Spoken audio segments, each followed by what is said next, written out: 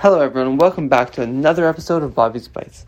I know this one's coming out a bit late, but I just unfortunately haven't had time. But this one will be a quick one, and I hope everyone will be able to listen to it. So, this week's Parsha, Parshas Mishpatim, Parshas Terumah, starts with Terumah. And the question is, why does it start with Terumah when Terumah is a dedication to the temple, dedicating part of your money to the temple, dedicating something to godliness, wherein the whole parsha is about building the tabernacle, the place where God rested while the Jews were in the desert. Well, the reason is because it is the dedication. Or rather, I should say, the question is, how do we build a temple for God? How do we build a home for Hashem? How do we allow godliness to exist in this world? Well, how we allow godliness to exist in this world is through action. When God gave the Torah in last week's Parsha, there was godliness manifest. It was pure inspiration from above. But that then left very quickly, and the Jews found themselves in the desert. Once again, going towards the promised land. Holiness wasn't manifest the way it was the way it was in when the Torah was being given, right? Or in Egypt when God was smiting the Egyptians, or during the splitting of the sea. There's a different time. They were in the desert. But how then do you build a temple for God in the desert? How? Is not through just building it, taking everything you have and going for it. No. It's little by little. Tiny dedications. Dedicating small amounts to godliness. Lifting it up one level at a time. People often say, you don't see goodness and kindness in the world, or at least people who have a negative outlook on life, they don't see that. But then if you start to do acts of goodness and kindness, then you start to see goodness and kindness in the world. And it then exists.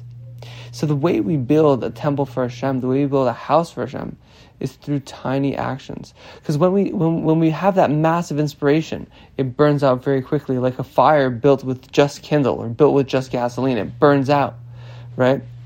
But if we also throw a whole log in and we try and light the log on fire, unless we have something kindling from before, it won't burn. So the only way that we can build a fire here in the desert is through small little actions, through small portions that we cut off from the massive log, right? And then that allows for the kindling, that allows for the fire to begin burning, so then we can then put a log on to burn, that will burn.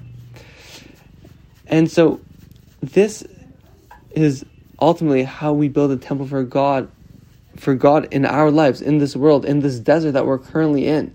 One that's not just temporary, because the tabernacle was a temporary structure. But in the same way that it was temporary, it's still permanent. Why? Because it shows us what a home for God is. Yes, it was built in a different manner that allowed it to be temporary, but it still had a holy of holies. It still had an altar where you could sacrifice. It still had the 10 Commandments and everything associated with the temple in the tabernacle, though it was temporary. Then when it was time for a permanent structure, the temple to be built, the tabernacle was put underneath it. Why? Because that was the foundation, indicating that the small things that we do, we might think that they're temporary. We might think that they don't add, that they don't do anything, that they're just small stuff. But the truth is, those small stuff, those small things, those small divisions that we separate and we give to Hashem, those are the things that provide the foundation. Although temporary and although small, and although seemingly minuscule, they provide the base for which to build the foundation that is the home for Hashem in our lives.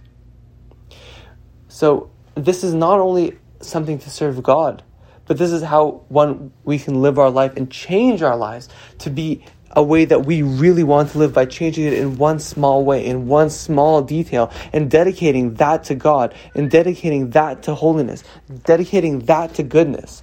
And when we have that space, when we cultivate that space and dedicate it to Hashem and to ourselves to serve Hashem, this then becomes a brick of a foundation.